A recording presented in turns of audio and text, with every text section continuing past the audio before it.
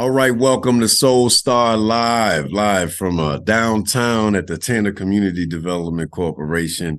Very excited to have my guest on this week. Today, Brother Amon Rashidi, aka Papa Ra.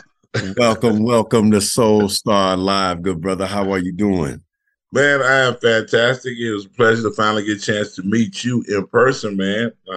You and your queen, thank you for coming out and taking the time to be supportive of us on our initiative. I appreciate that. Right on, right on. So let's jump into it real quick for the people who may not know who you are, may not know about you. I want to know. Give me the details. Where did Amon Rashidi grow up? What was who were the people that influenced this young man to turn into this great master right now? Where you from, good brother?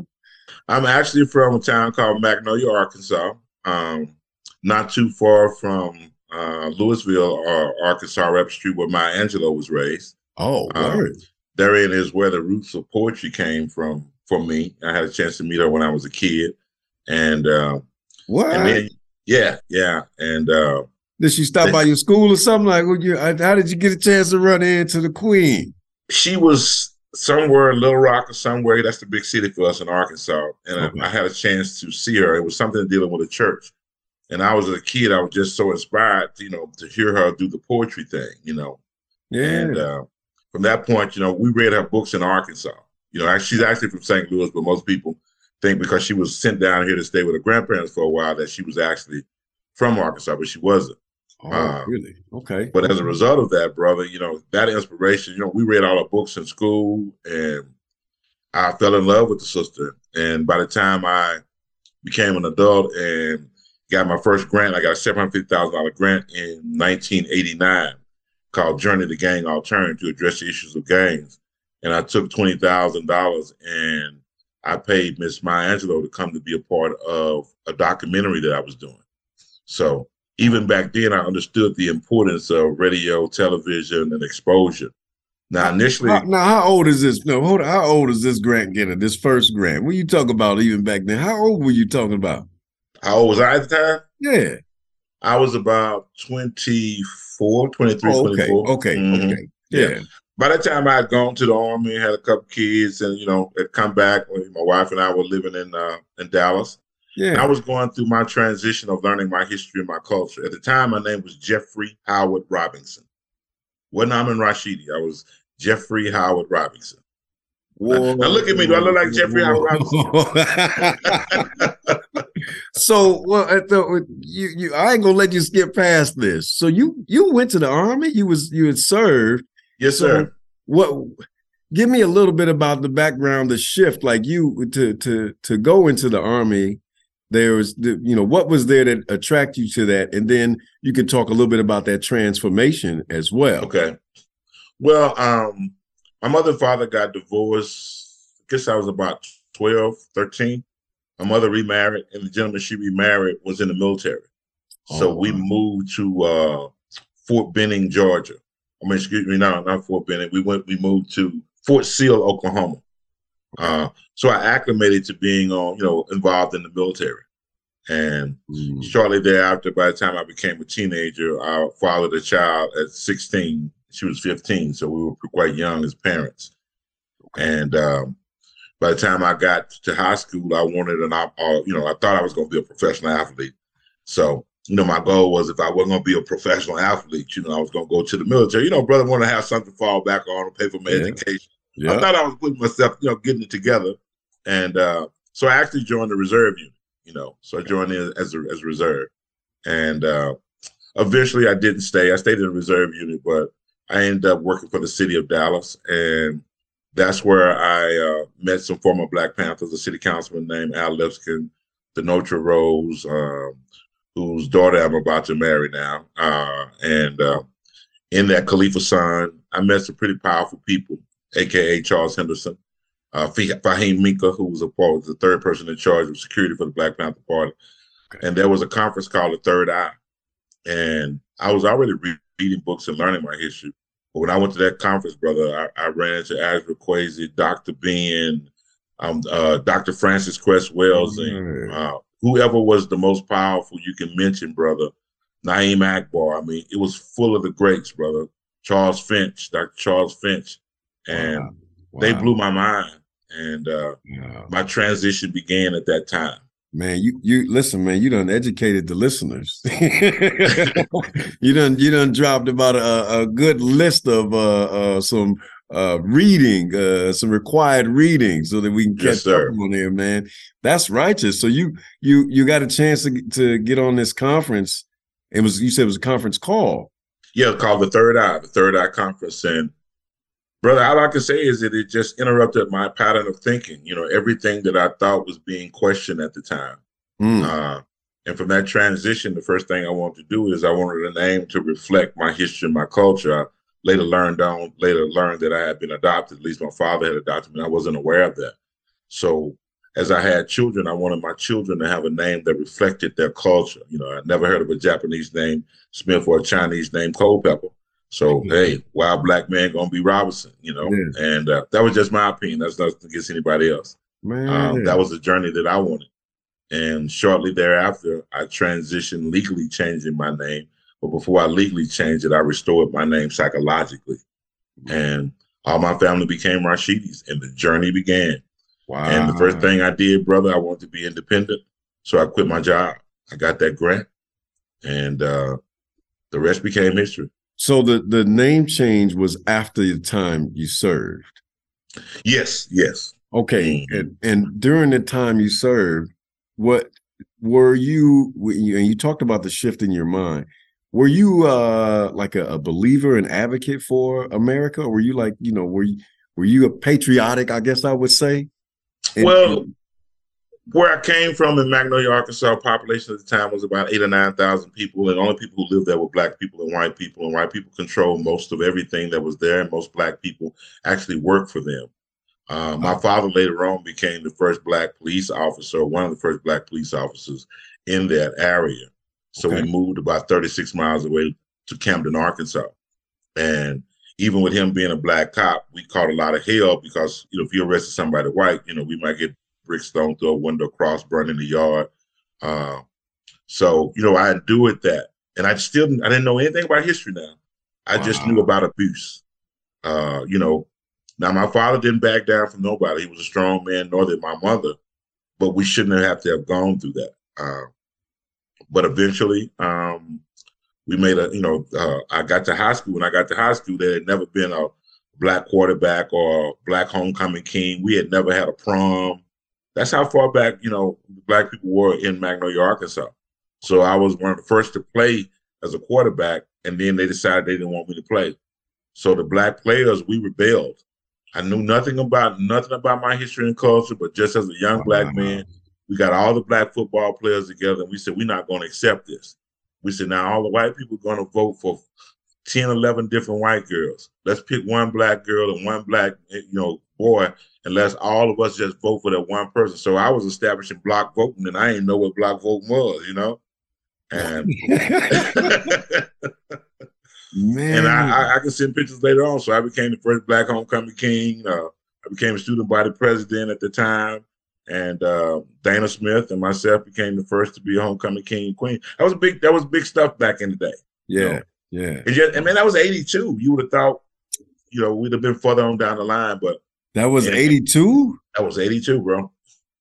Man.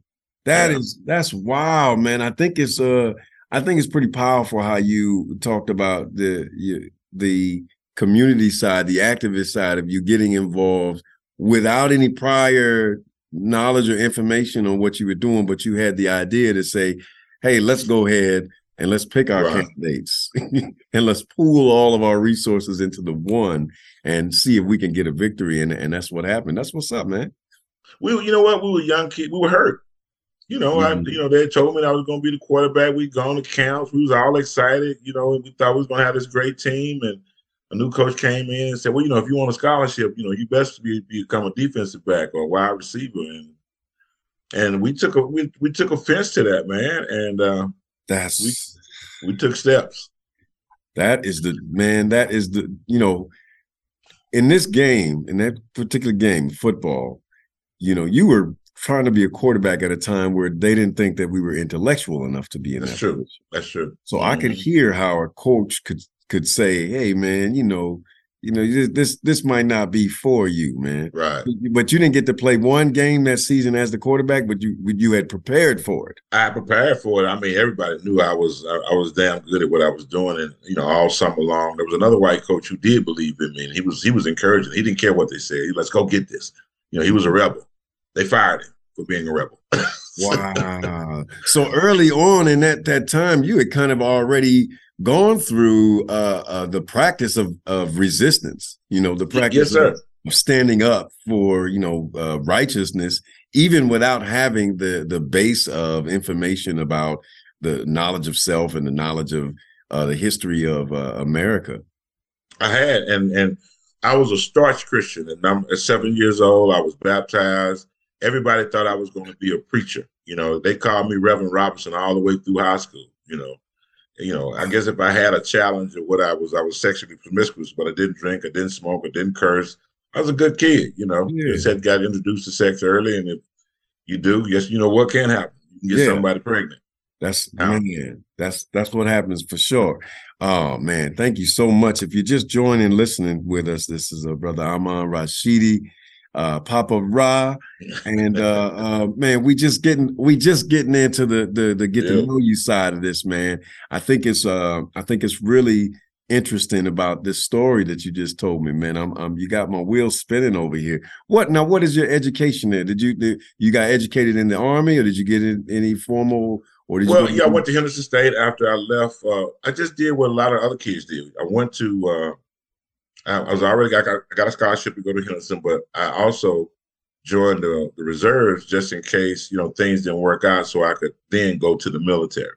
Mm-hmm. So stayed at Henderson about 3.5 years, and then transitioned for a short period of time to the military, and was able to kind of finagle my way out and got what you call a SM4 bachelor's equivalent, based on what I got in college and what I got in the military. They had all these government programs at the time. Yeah. When I was growing up, I made money through the CETA program. People talk about government programs weren't good, but that's how I got my school clothes and all that. I worked during the summer and we got paid. Yeah. And that was another program, the SM4 program, that helped me with my education. So then me and my girl, we eloped and came to Dallas. So it seems like that with all the work that you're doing right now is because you were a part of some of these social programs, these programs that are really reaching out and providing resources for people in need. And you kind of just kept that motivation and continued on. Man, that's righteous, man. That's right. I did, man, in those programs, they had black men who were supervisors, and I already had strong father figures. I knew my grandfather, I knew my father, and later on realized that I had another man in my life who was trying to be my father. So I wasn't a person who lacked family structure. I had it. After my mother and father got divorced, we struggled a little more. But the summer programs helped me buy my school clothes, made me feel like a man. My mama didn't have to buy certain things, and had a little extra money to do things for her. Yeah, so, put a little bit of money in your pocket. Yeah. Ain't nothing like that. That's one of those real rites of passages that that we usually, when you get a little bit of money and you're making your own money, that's a definite rites of passage in this situation, man.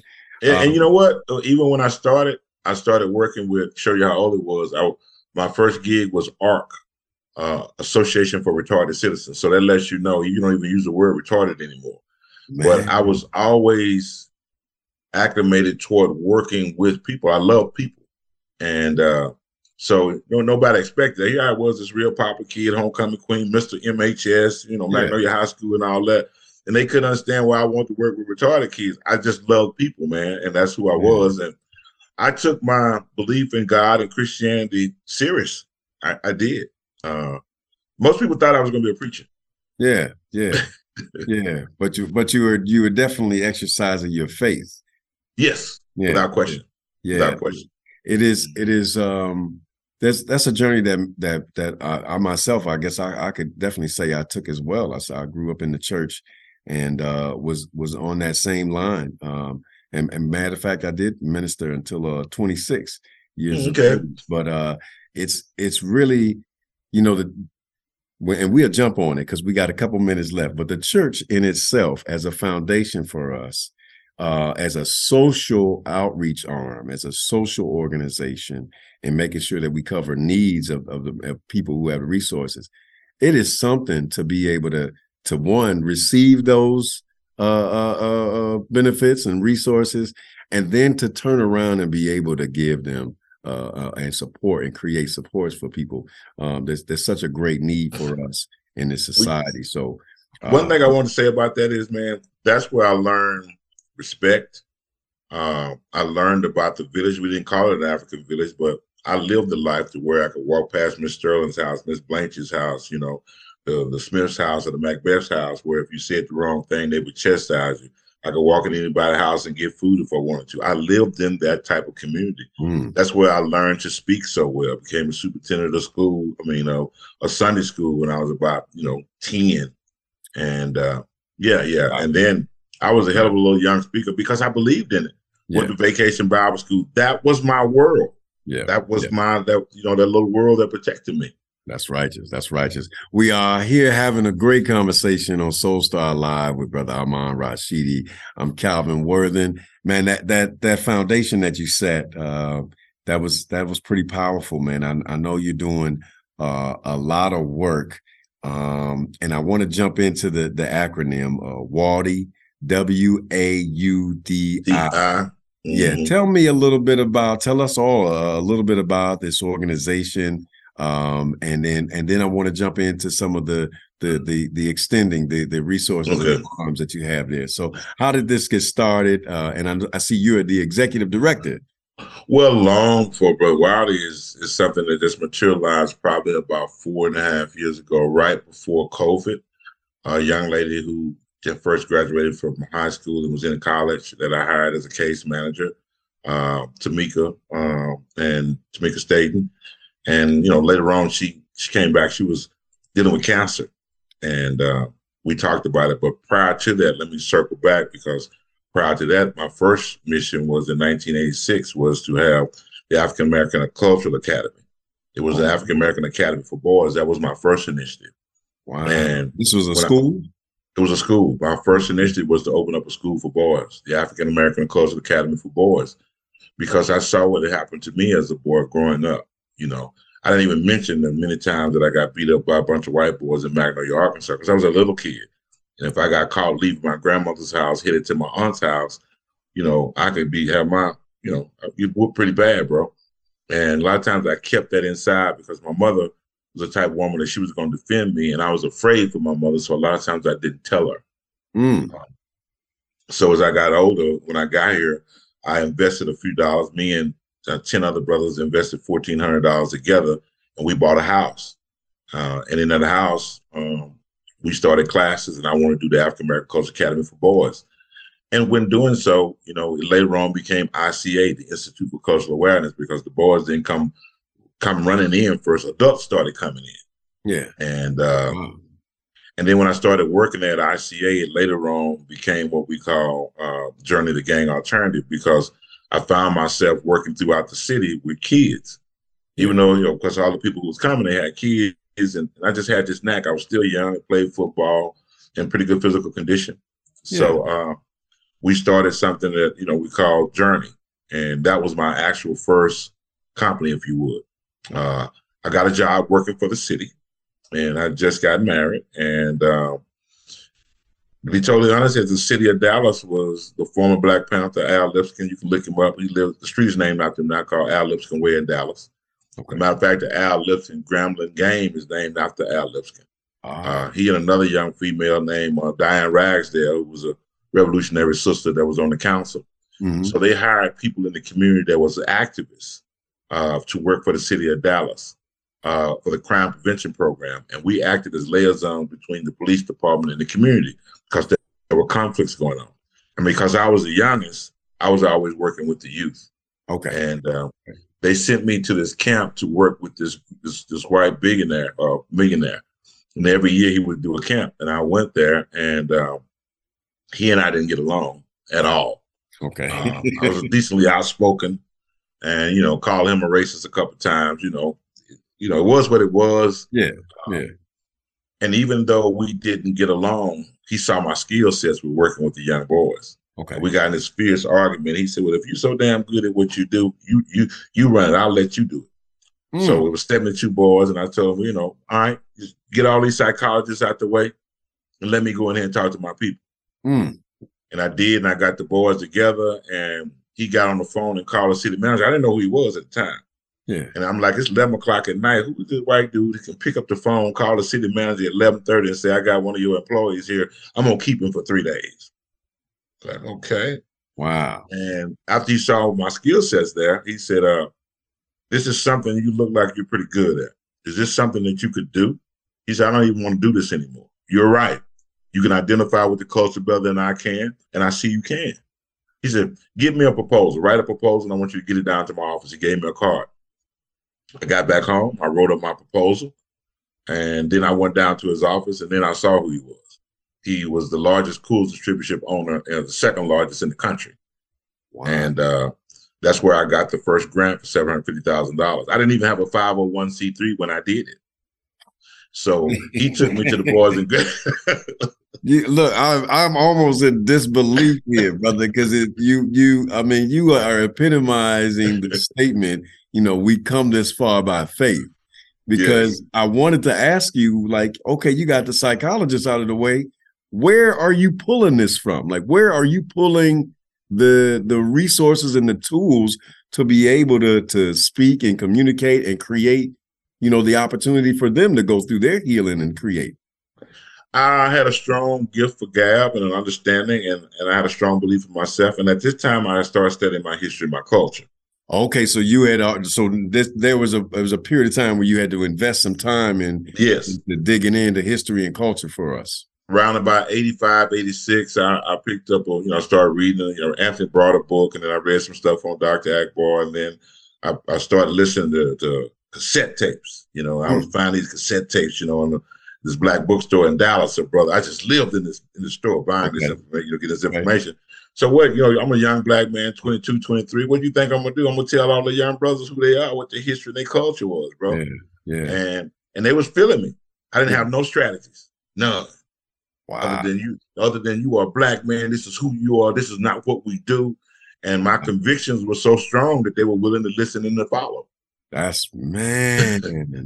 a blessing, man. What a blessing. Just, how far your faith and your enthusiasm and your conviction has taken you. This is that's a really amazing story. You mentioned Dr. Naeem Akbar. I remember when I first read his book, Know Thyself. You familiar with that one? Very much so. Man, Changes images of psychological slavery, visions of man without going down the line. Man, just in the shifting of my own personal thoughts about myself, just having him open up and talk about the multi layers of all of the body, the layers of who we are, and the effect of what our blackness is, what we are in terms of this great people who have been gone through this demise and in need of. I believe in that book there is a name change at the end of the book. He has a whole process for a naming ceremony. Yes, is that where for you? Is that where that took place? No, it was before that. I already, Shaka Musa Barashango is who I gravitated to because he was Reverend Dr. Shaka Musa Barashango, and the church was still prominent in my mind. Got you. So because he still used the church as a text, and he still used the Bible, and he brought historical pieces together. It was something I identified with. Yeah, and that's how even at that conference, I failed to mention Dr. Ivan Van Sertima was there as well. Oh wow! And I was like, I ain't gonna say a groupie, but I followed them around, bro, wherever they went to, man. I was getting on their nerves, bro, but they could see I was hungry. But the person that really opened my eyes was Azra Kwesi. Okay. He was there. He did a presentation, and he used slides. He was doing slide presentation. And that shocked me. Everything he was talking about, I referenced the Bible, the history, the culture. He had documentation and visual images. and it blew my mind. And he was going back and forth to Africa with Doc Ben. He was like, if you don't believe me, you come go on a trip. And I was sitting there beside this other lady, and I told her, I'm going on this trip one day, and she said, yeah, I'm going too. That lady ended up marrying him. Wow. Ended up being his wife. And but long story short, from that point on, and that was when I went to the conference in 1989, and that's when it jumped off. Okay. I made the name change. My children were born. We did it. As a matter of fact, the name change. It was a community name change. Just about everybody in the community came on. I was decently known in Dallas for what I was doing as a young man at the time, and that transitioned me there. I quit the city. I got the grant, and I started Journey the Gang Alternative, and I used that money to do a PBS special, and I extended an invitation to Maya Angelou. At first, she said no. Okay. She didn't remember who I was as a kid, but she was cool with me. And the producer said, well, she said she's not going to do it. So I called her and she said, no, I don't want to do it. And I said, well, Miss Angelou, I certainly appreciate it. I'm an admirer. I said, you know what? It's probably best that you don't come. I said, because at your age, you probably can't relate to these kids anyway. No, you didn't. Yeah, I did. Yeah, you enticed her like, what? And at first we was offering $16,000 for her to be in the documentary. She said, my price just went up. And since you're going to say that, young man, I'm coming. Ooh. But the price now will be $20,000. And I said, okay. That's the gift of gab. That's that gift of gab. That's that gift of gab, man. That is all right, man. Hey, that's all right. So we are Urban Dreams Incorporated. Okay. That first of all, I will definitely have to give you the crown for these acronyms. Well, actually, Tamika Bistain was the one who came up with We Are Urban Dreams Incorporated. After I realized, I said, what is an acronym? And then when I looked at the acronym as a word, I looked it up, and it had a meaning to it. It was a Hebrew word that meant, with a life path, we will rise. And then I saw that. I said, oh man, this has a deeper meaning to it. So this was something that I said that evolved after a lot of work had happened. She had worked for me initially, and she was such a strong young sister that she ended up being a case manager over about 21 strong brothers. That's how powerful that young sister was. Wow. By the time I had come back, I know I'm jumping way ahead. She was in 4th stage cancer, and I love her. She's like my daughter, and I was going through some things there, so she was there for me, and I was there for her, and we kicked it off. And that's how we are what we are now with Wildy. For those who get a chance to go on the website, check it out. Okay, so Wildy is a collection of programs. Give us a little bit about what it is and what it entails. Well, the whole idea was, being able to shift the generation of children, by changing minds. That was her concept and idea, and it was consistent with my belief system. Okay. And I just took some of the programs that I was already doing earlier, Project Jams, which she had worked with me with Project Jams. She knew all my programs. Okay. She had been trained by me, so she respected me. So it wasn't a problem for us to jump on board together. Yeah. And our first initiative was to partner with STEP, a program called STEP. And we started, I wrote a handbook for My Brother's Keeper, which was started in 2014 by Barack Obama to help young men of color transition from one life stage to another. And EJ helped me also develop the video for it. We got a chance to go meet the president in 2018, right before COVID. That's what's up. And we established the first fraternal orders for boys. There hadn't been a fraternity in a high school since 1843. So we found out that 50% of boys who go to high school that are Black, they drop out. And 65% who go to college, they drop out by the second year. But those who join a fraternity or a sport, almost 79 to 80% would graduate.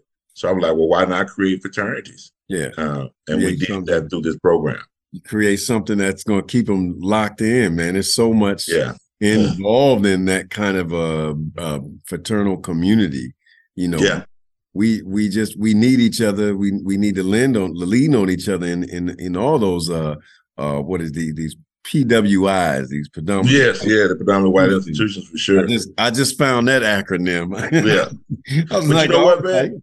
I failed to mention somewhere along, because there's a lot, we don't have enough time, but along the line, with me making the shift in the restoration of my name, not just changed my name, but restoring my name, I took a trip to Egypt. I was remarried in the Temple of Luxor in Egypt.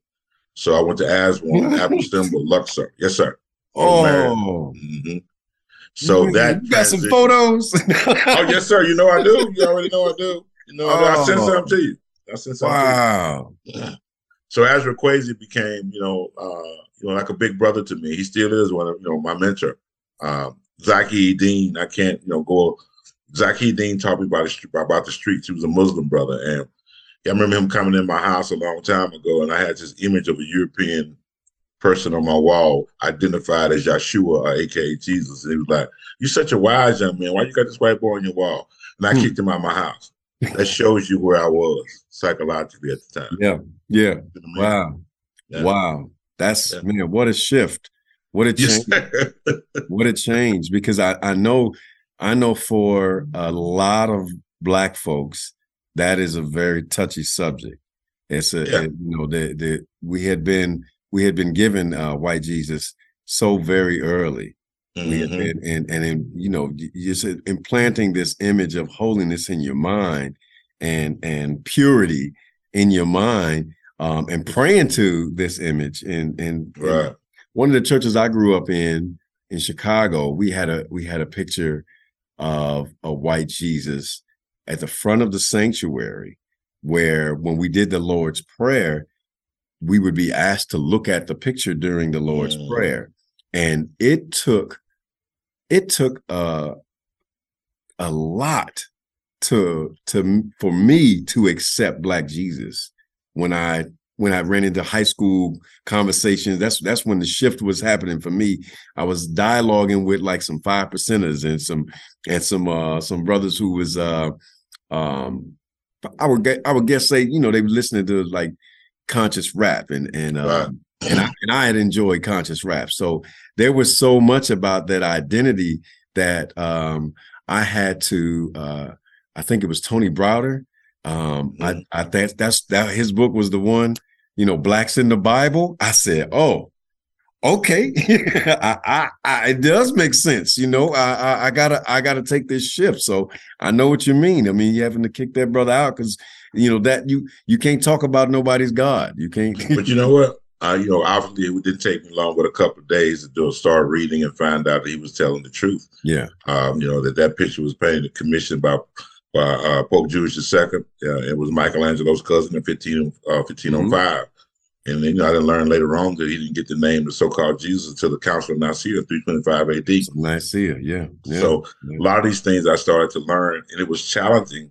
And here comes a guy that was supposed to be this big mega preacher coming back to the place where they calling me Reverend Robinson, now named Amon Rashidi, Amon Ra, first concept of God. So instead of me being easy about it, I challenged the church hard. I think I was kind of angry because I'd been misguided. That was the wrong approach. And for those who are listening to me now, if you get new information, you don't go and just shove it down people's throat. That Christianity from its origin wasn't shoved down my throat, but it was in a way because it was pushed down my spiritual subconscious. There were lies, and I didn't have anything to counter that lie. Man, your journey is such a unique one. I know the kind of work that you're doing as a host of the Griot Nation. And we're very thankful for that that production, that show. It's been very powerful and informative. I want you to talk a little bit about the some of the other acronyms that are connected to Wildy, the Wi-Fi and the sports. And then I do want to also hear about I want you to tell the people about what the work you do with the NFL, the work that you have been commissioned just recently, even to get involved with. So go ahead, good brother. Let us know. Well, there are variations of things that are going on. For what we're doing with Wildy, it really became just a collection of all the things that we had already done in the past. We didn't want to reinvent the wheel. Tamika was basically, helping saving my life psychologically at a time. And then I was supporting her in hers as she was dealing with the issue of cancer. As I said, I love her. She's not like my daughter. I call her my daughter. I don't. And, to rebuild this gave me a chance to rebound because I'd gone to New York and spent a lot of time there in New Jersey. And coming back home, a lot of things happened that we don't have enough time for that. That's a whole nother show just to address some of the things that happened to me in DeSoto, Texas. Wow. But I end up dealing with that because my son became a professional fighter, and in doing so, I was already working with a lot of athletes. So Wi-Fi Sports was because many of the gang members that I was working with were athletes as well. Mm-hmm. So later on, I evolved into what we call Wi-Fi. Wi-Fi is wellness information for inspiration. I had changed my diet, obviously, along the way, and in changing my diet, I think one of the first books to deal with the diet was How to Eat to Live by Elijah Muhammad. So when I read that, it was a perspective. It shifted my perspective on things. Mm-hmm. So with the sports, I saw all these young athletes who was trying so hard to be, just for instance, in basketball, they say over 1 million brothers want to be professional basketball players, but as we well know, over 35,000, try to make the high school team. But out of that 35,000, I think it was only going to be 400. Yeah. So at the end of the day, you got 1 million brothers looking for, 7 jobs that last for 400 jobs that last 7 years. Yeah. In the same way, most of the guys were not making it when it came to football, but they were making impact with their behavior. So I began to challenge them about, the things that they were doing. And I realized that athletics, there are platforms. People know who you are. So instead of you beating down every woman that you know and talking that's counterproductive to our community, not giving back to our community, I was challenging that. And then I ran into Dr. Harper, another young man that I'd worked with in the past, and he actually started a group called Hope Beyond Change. Okay. He extended an invitation for me to come at first as Griot Nation to record. Oh, okay. Okay. And so every now and then they would be talking in the sessions and I would respond. And after a while, they were like, man, who is the cameraman? How he know so? You chiming in from behind the camera. They found out I was a subject matter expert dealing with violence and de-escalation with youth and gang violence. Okay. So long story short, I ended up teaching social justice to many of the NFL players as Dr. Harper and I went around working with 4A and 5A students. And I sure want to say big shouts out to Dr. Harper and Hope Beyond Change. I met Byron Williams, who is the president of the Players Association out of Dallas, Lefford Hobley, who is the president of the Alumni Association, and so many other positive brothers who have retired. Yeah. And we got to talk to each other for the last 4 or 5 years on the road. And I decided, man, we need to get into this thing called athletics, name, image, and likeness. We saw it was shifting. And obviously Colin Kaepernick and what happened with that. Yeah. So, I later on had to show him, the boys, I mean, this didn't just start, man. Yeah. I can take you back to John Carlos. We can go back to when Jim Brown and everybody met together, all the athletes, Muhammad Ali. Yeah. And Muhammad Ali, brother, he was my hero. You got a chance to meet him? I got a chance to meet him on the Army base in Fort Sill. Wow. He was doing an exhibition fight. But not just because of that, but being born in Magnolia, Arkansas, and seeing him speak to white people like he did, it interrupted my pattern of thinking. I'd never seen that before. So he gave me a whole different perspective of what the athlete should be doing. Yeah, yeah. And then obviously, our diet, how we were living. So that's where wellness information for inspiration came along. And obviously the Corey Dixon healing experience, Unseen is on the show, and Unseen is basically a health and wellness guru, and so is Corey Dixon. Okay. And there's no way I could hang around them that long and not learn myself. And without switching up, yeah. So they became my subcontractors as I began to evolve and do this Wi-Fi thing. So you did the work on yourself in terms of that wellness piece. Yes. You were your first subject. Yes, sir. Yes, sir. Stop eating pork, stop eating beef. We're just eating fish and chicken. And then I became more, even though I ate fish and chicken, I was still more plant-based. Started drinking much more water, stopped cooking with hydrogenated oil, started using coconut oil, coconut water for hydration. There's a lot of things I started doing. Started, getting superfoods. And I started pushing that in my family, my mom and everyone else. And slowly I saw myself making an impact. Wow. And then when I started working with athletes, they come in there drinking Coke and sodas and honey buns. They're like, man, you're going to be an athlete. You're going to use this body and you're going to put all that garbage in it, Yeah. And I didn't get a lot of resistance. Once the young brothers were told the truth, it wasn't hard. Yeah. It wasn't hard. They shifted. You do have a way of being able to put that bitter pill into something that is digestible. I just wanted to one of my favorites is listening to you on Griot Nation, reiterating and explaining, and so other listeners know what the guests and the doctors, the language. Yeah. You kind of create that barrier, man. That's or that bridge rather, to be able to put that truth in there, man. That's a blessing, man. So and then sports, the acronym for sports. Yeah. So Wi-Fi is wellness, information for inspiration, and sports stands for support, progression, opportunities, resources, teamwork, and strategy. Because these brothers are, that field ain't no different than the cotton field. People like, well, they getting paid a lot of money. Hell, it's still hold on, brother. You said that field ain't no different from the cotton field.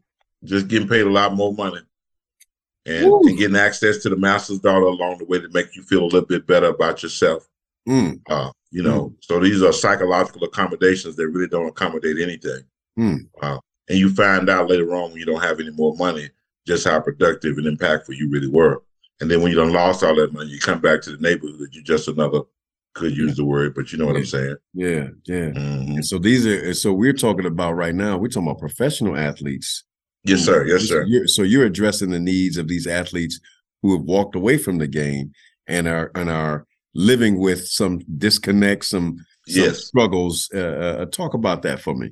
Well, not only that, but I work with some of the top high school athletes as well as collegiate athletes. So people would ask me to come to talk to college students or football teams about history and culture. Or they'll actually come as a motivational speaker. But you know how I motivate them, brother. I motivate them by teaching them about themselves, bro. Yes. And it just really kind of took me on a tour. And the pro players who would be there would be enamored, like, damn, man, school, man, where you get that from? Before I know it, I'd have just as many pro players and retired players want to hear what I say as much as the kids did. Oh, wow. And and a lot of the pro players, man, I established a beautiful friendship with. Matt Dorsett now is a co-host with me on Wi-Fi Sports. Matt Dorsett went to a Southern, and matter of fact, only played a couple years, went to Southern, won the championship there while he was there, then walked on to Green Bay. And in Green Bay, I think they won the division one year. Next year, he got himself a Super Bowl ring, as a walk-on. So, and then he learned his history and his culture. So I'll just say this to all the athletes who may get a chance to see this, how much I do. I want them to know how much I respect them as well, Yeah, that's righteous, man. That's righteous. I mean, it's the knowledge itself is like the beginning of any success that you want to have. Any success, right. The knowledge itself is where if you don't start there, you're going to have to come back to it at some point, because somebody is going to have you doing some things that you didn't, you don't have your morals set. You don't have your moral compass. Your compass aligned, and you're gonna find yourself in a position, man. That's pretty amazing. So the work that you're doing with the open mic and the poetry piece, when you had said it, like, we were talking on the phone and you had mentioned it, kind of in the like, it's an open mic, it's a place where people can come and talk a little bit, but the power that is in that type of expression, that type of poetic expression, it is both cultural for us, and it is healing. It is kind of a part of the process of getting the body and the brain. Speak a little bit about the poetry open mic sessions as well. And the athletes are involved in this? The youth athletes are involved? Well, everybody, when I go to lecture, I got known I did a stint at Harvard Graduate School when all the gang violence was going on. So everybody wanted to know about gang violence, especially during 92 through 94, because Bill Clinton said the greatest threat to security in America. Now, this is what Bill Clinton said. The greatest threat to security in America is gangbangers. So young black boys is basically what he was saying.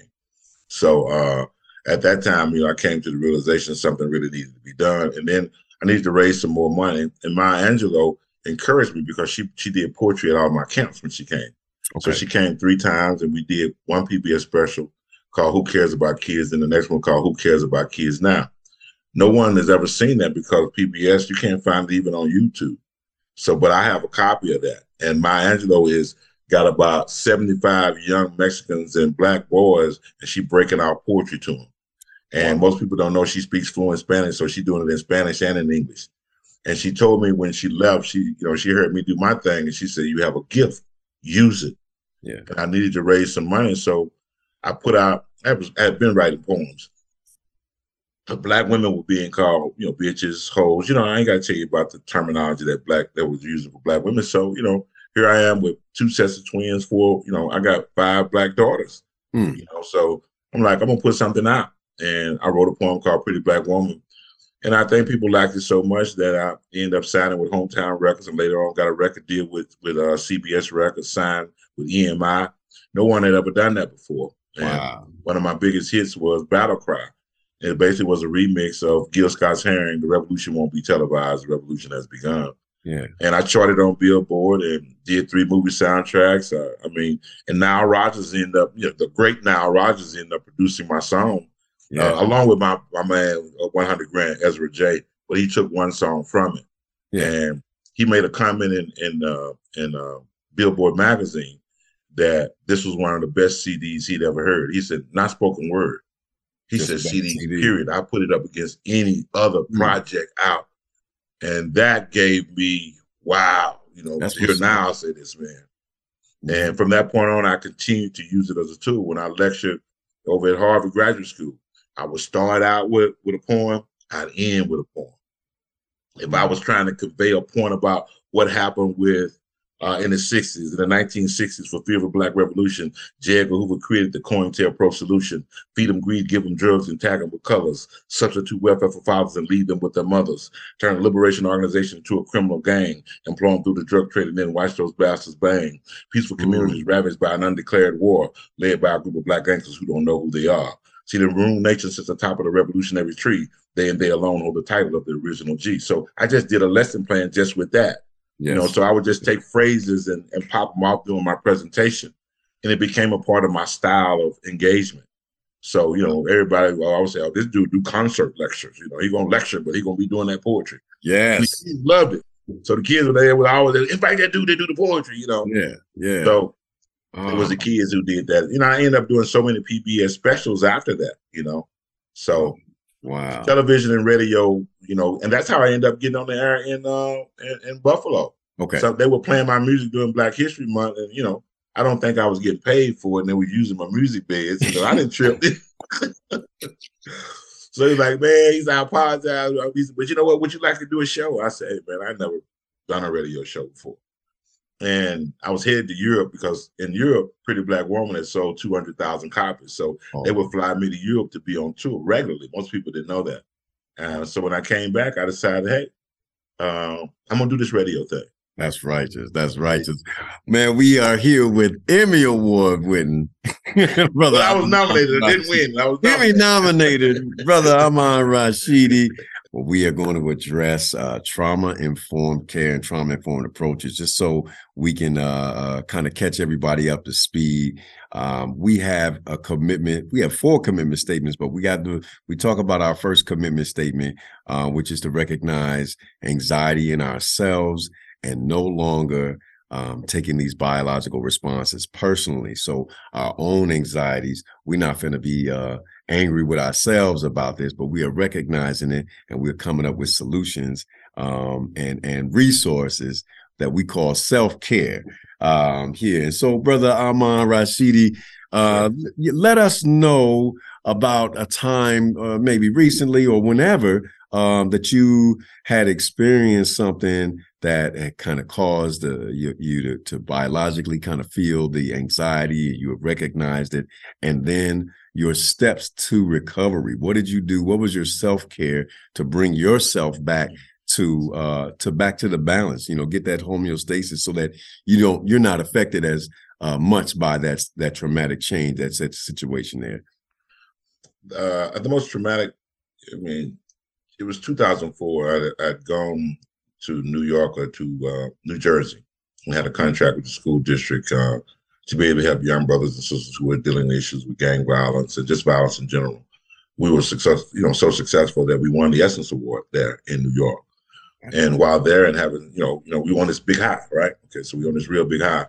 And I was courted by a school district in DeSoto, Texas to come back, being able to pay the same thing because I wanted to be with my family. I didn't want to just still be in New York. So when I came back, I felt like I got sabotaged. It's a whole different story.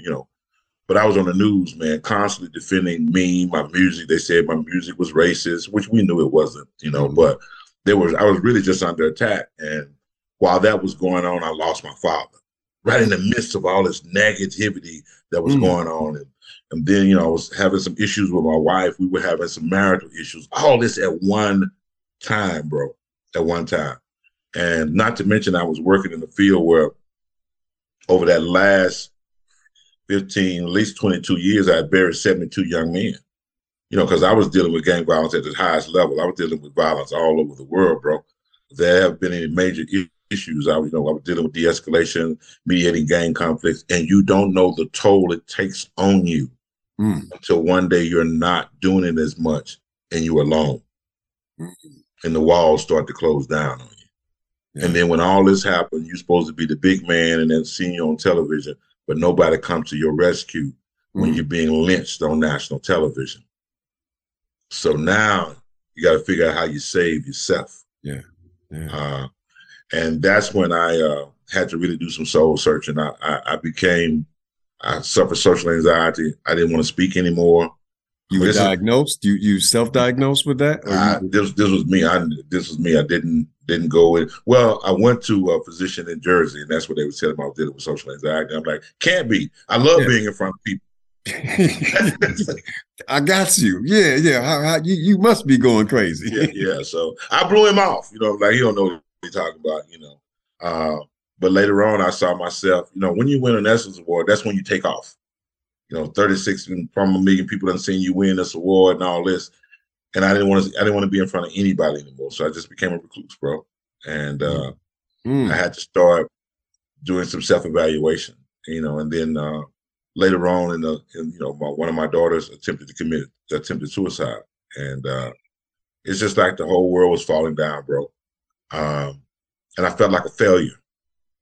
Maybe I spent so much time, in the world, and I felt like I had, abandoned my family in some way. And I felt like I was a consummate family man. I was just unhappy, man. Not to the point to where I was suicidal, but I didn't want to be a part of what I had been involved in anymore. All the work. Yeah. The very things that I felt like had given me life was killing me. Yeah. Wow. And long story short, I eventually started, to read more books, go to classes. And then I went on and got a certification. I met Carol Harrison a few years ago about a year and a half ago. And I took a certification. I'd already been dealing with behavior modification, but this gave me a little more inroads on anxiety and some other things. And once I did that class, I realized there's some other things that I can do. And I realized that there were other people going through similar things. So I started taking that on the road with me as I dealt with athletes and as I was dealing with people in other circles. My self-care was I faded back to my music, my poetry. Wow. I'd gotten so much into history and culture till I had lost the essence of spirituality. There was a time when I knelt on my knees and I knew who I was praying to. But I didn't know if it was Ganun, Allah, Ptah, God, and really was known by many names. Now my spirituality was relegated to a history book, and that's not God, bro. Yeah. So, I felt alienated from the church that had taught me to be a strong spiritual man. And then I felt alienated from the conscious community who I felt like, had become, I'm just going to say it. Conscious heavy, just real intellectual. Yeah. Consciousness from the standpoint of, almost like a hustler in a way, bro. Let me keep it 100. Not everybody was that way. Just like not every preacher is bad. Not every conscious speaker is that way. But I felt I was being hustled by everybody at the time, man. So it's taken me about 5 years to get to where I am right now, psychologically. Yeah. So this has helped me out a whole lot. And obviously, dealing with coming here as a part of the mental health and wellness experience, it has become my my crusade. Yes. Yeah. To not only save others, but first you need to save Amon. Yes. You can't try to save anybody else until you're able to save yourself. Yeah. Man, what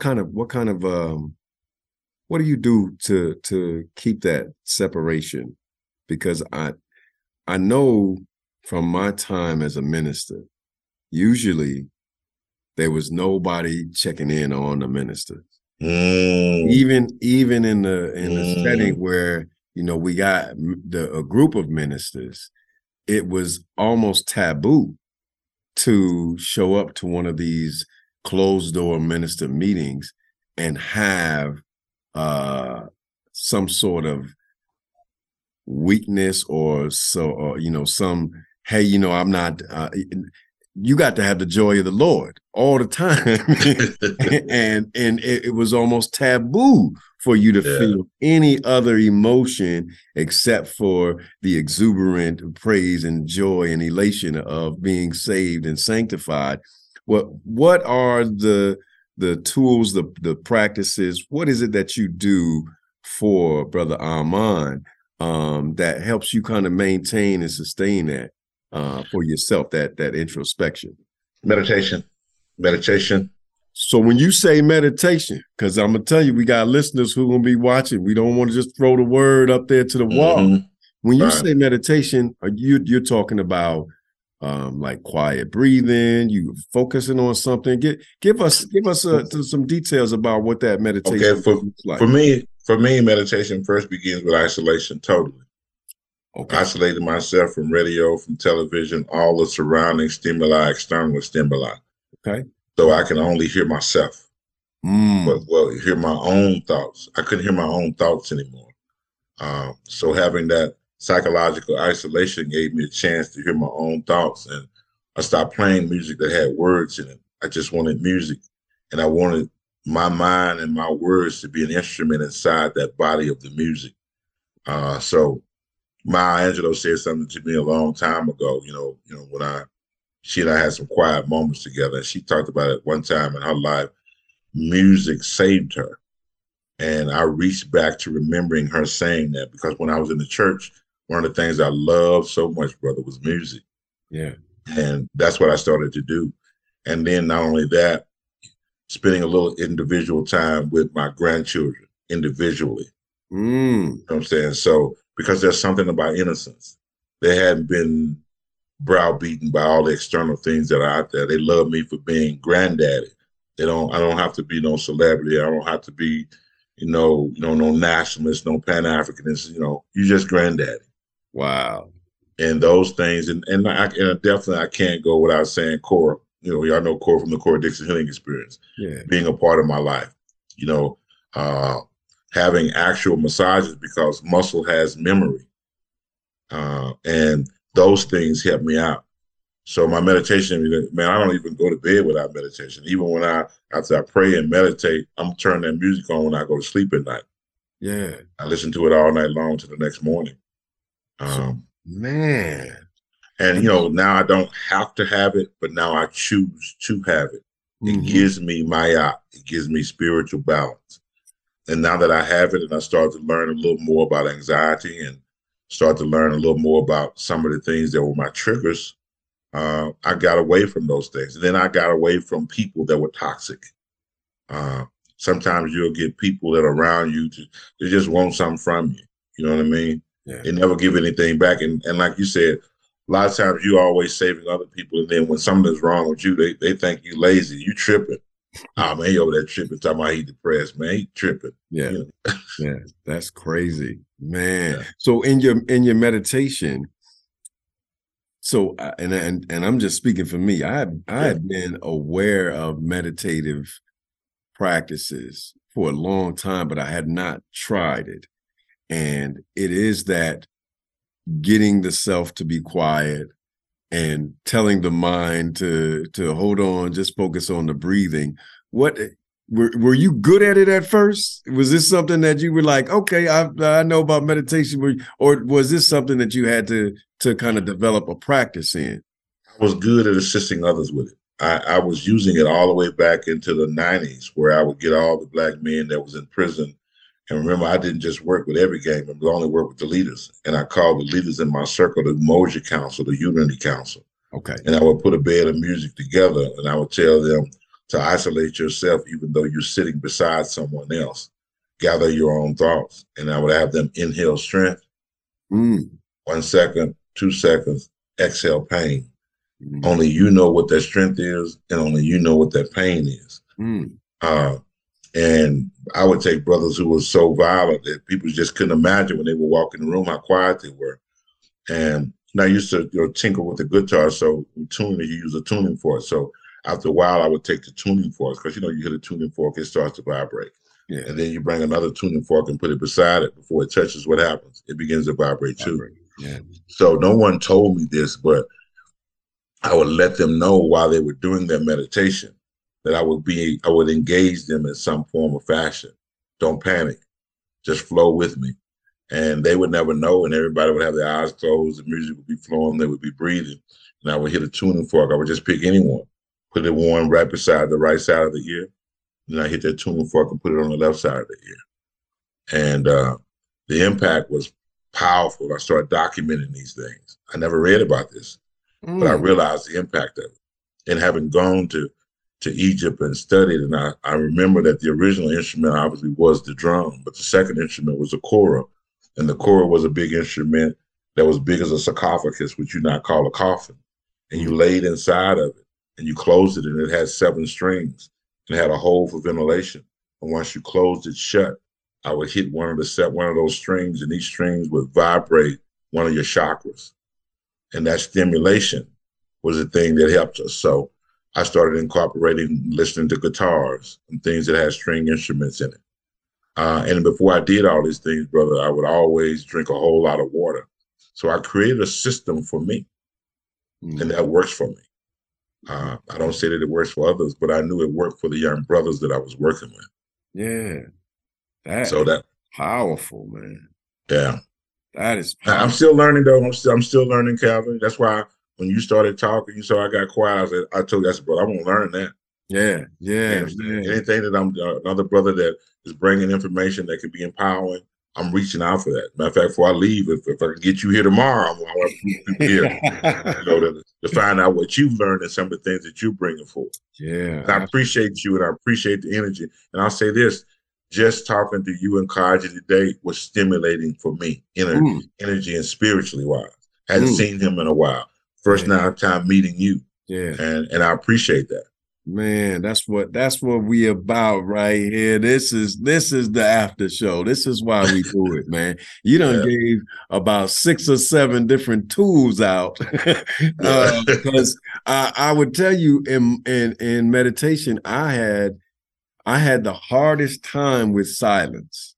The hardest time with silence because I felt like silence meant, even for myself, like I had to talk. If I'm in a room full of people and we sit in silent, I felt like I had to make the joke or engage because there was something awkward and uncomfortable about silence for me. And so I had never really meditated before. All of my practices would have been, singing a song, singing my favorite gospel song, or as a worship leader when I was in the church, I would go into playing an instrument. But the benefits of quieting the mind and the benefits of being able to stop the busyness, because it took me a long time.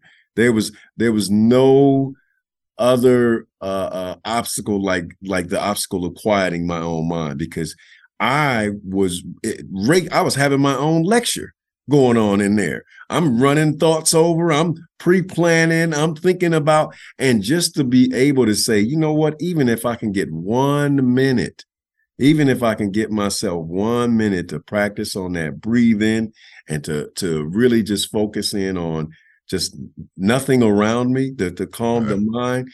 And I'm glad you shared that, because it's not easy, and it's going to take work because of the way our society is. The mind is under constant attack. Yes. Constant attack. People just like frequencies. I mean, every thought that you hear is not your own thought. And people think that, no, man, you could, if you got a dial on and you start turning, everything's gonna come on that dial as you turn that frequency. It's the same way with the human mind. And when I was doing music, I went back to one. EJ used to put a sign on the door when we got ready to record. It would say "Respect the silence." It gave me a whole different perspective on silence. Because if you're silent enough, you can hear you. You're not hearing you now. You what I call, we know. I'm not sure I'm saying the word right because I'm learning as I go. Resonation, where you constantly rehashing thoughts over and over again, and you can't shut it down. I needed that. One time they had prescribed me some medication, and I'd taken it, and I couldn't do it anymore. I did it for like a month, and I just stopped at one time, and I was told that not to do that.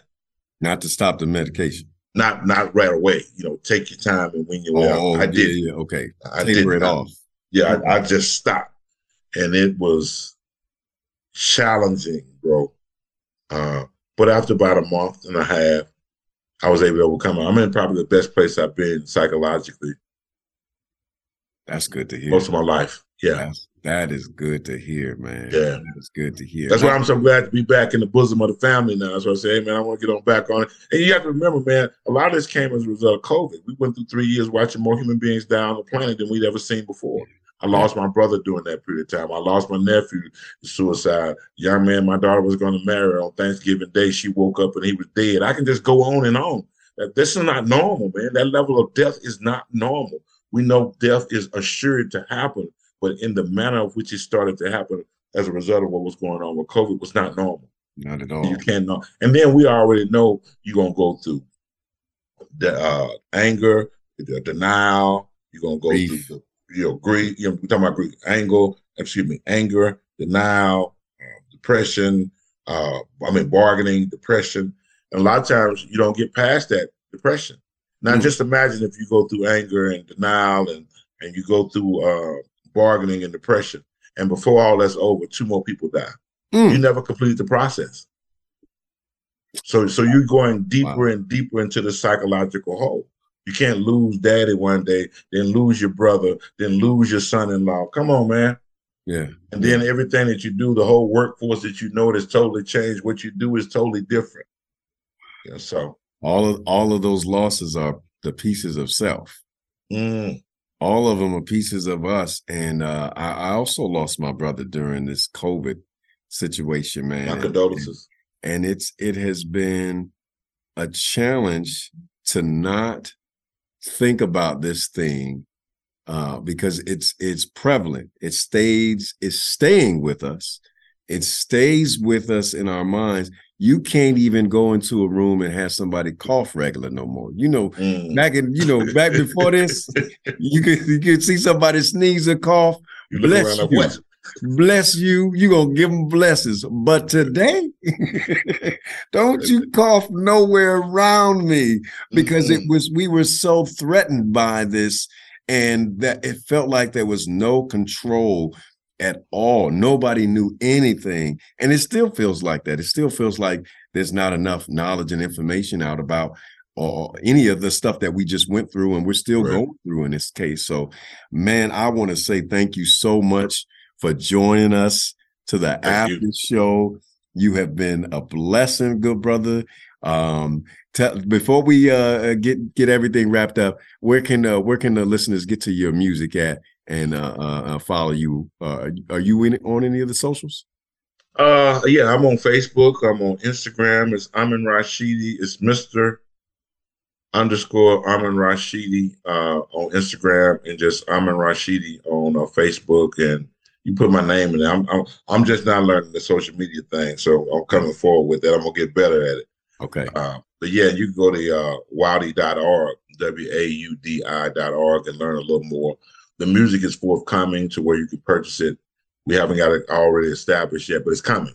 I'll send some things to you. Yeah. Right. Well, we're going to keep up with you, good brother. Amon Rashidi. Thank you so much. I'm Calvin Worthing. Soul Star Live is a production of Desert Soul Media, and our executive producer is Kaja Brown. We appreciate him so much. I look forward to enjoying another conversation here with you in the future, good brother.